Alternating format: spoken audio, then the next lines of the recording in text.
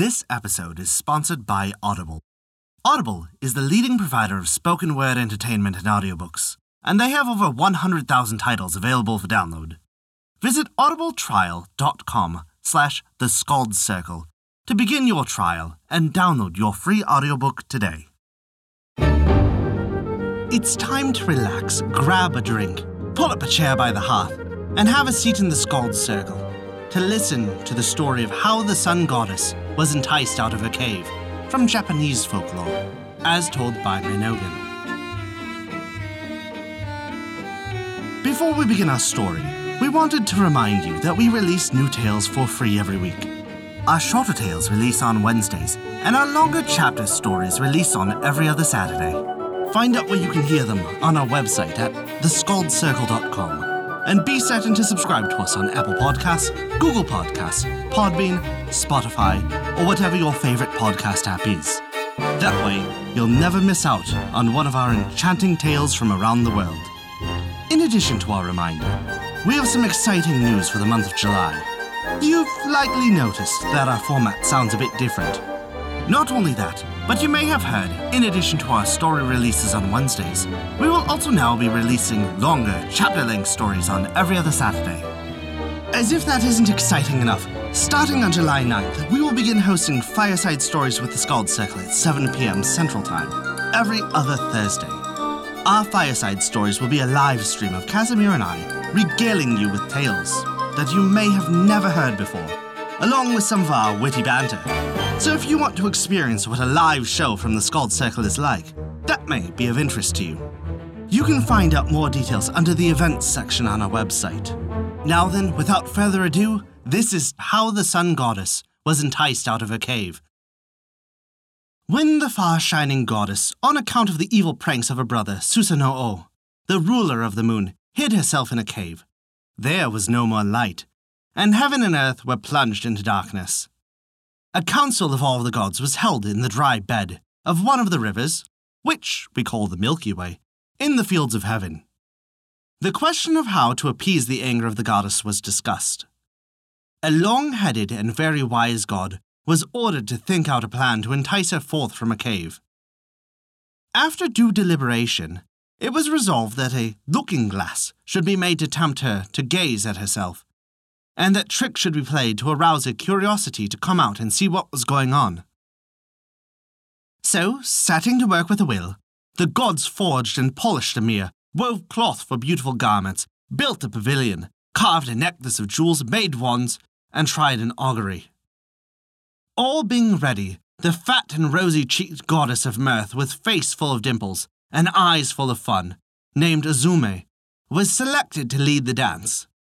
She had a flute made from a bamboo cane by piercing holes between the joints, while every god in the great orchestra had a pair of flat, hard wood clappers, which she struck together.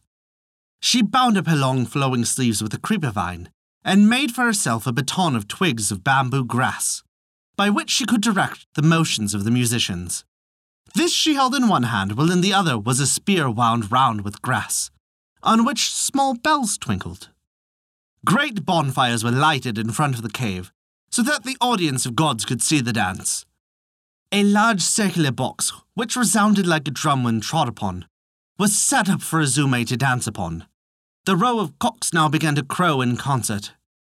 All being ready, the strong-handed god who was to pull the sun goddess out of her cave, as soon as overcome by a curiosity, should she peep forth, hid himself behind the stone door of the cave.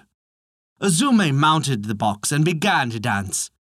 As the drum resounded, the spirit of folly seized her, and she began to chant a song. Becoming still more foolish, Azume waved her wand wildly, loosened her dress, and danced till she had not a stitch of clothing left on her. The gods were so amused at her foolishness that they all laughed until the heavens shook as with claps of thunder. The sun goddess within the cave heard all these strange noises. The crowing of cocks, the hammering on the anvil, the chopping of wood, the music of the koto, the clappering of the hard wood, the tinkling of the bells, the shouting of Azume, and the boisterous laughter of the gods. Wondering what it all meant, she peeped out. As she did so, the doubly beautiful goddess held up the mirror. The far-shining one, seeing her own face in it, was greatly astonished.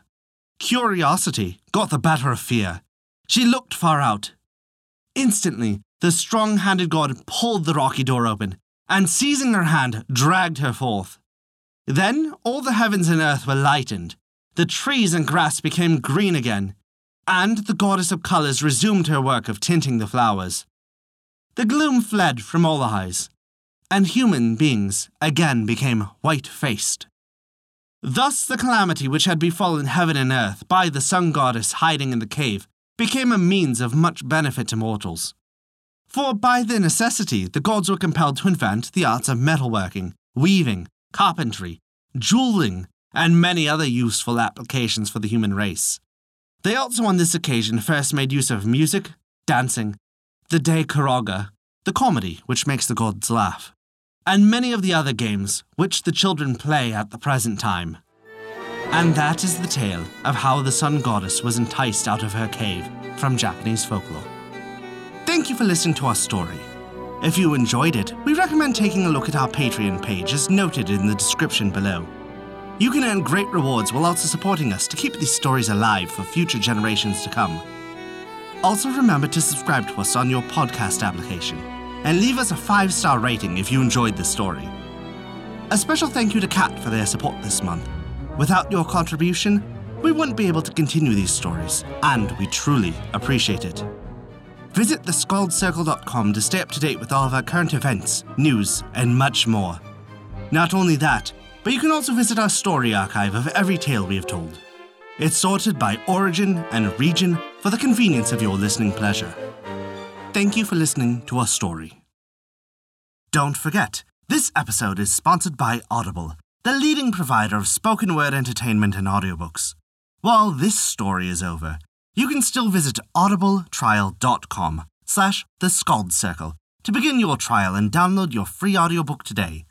Let us know what you've listened to recently on Audible via our Facebook page. We're always looking for new recommendations.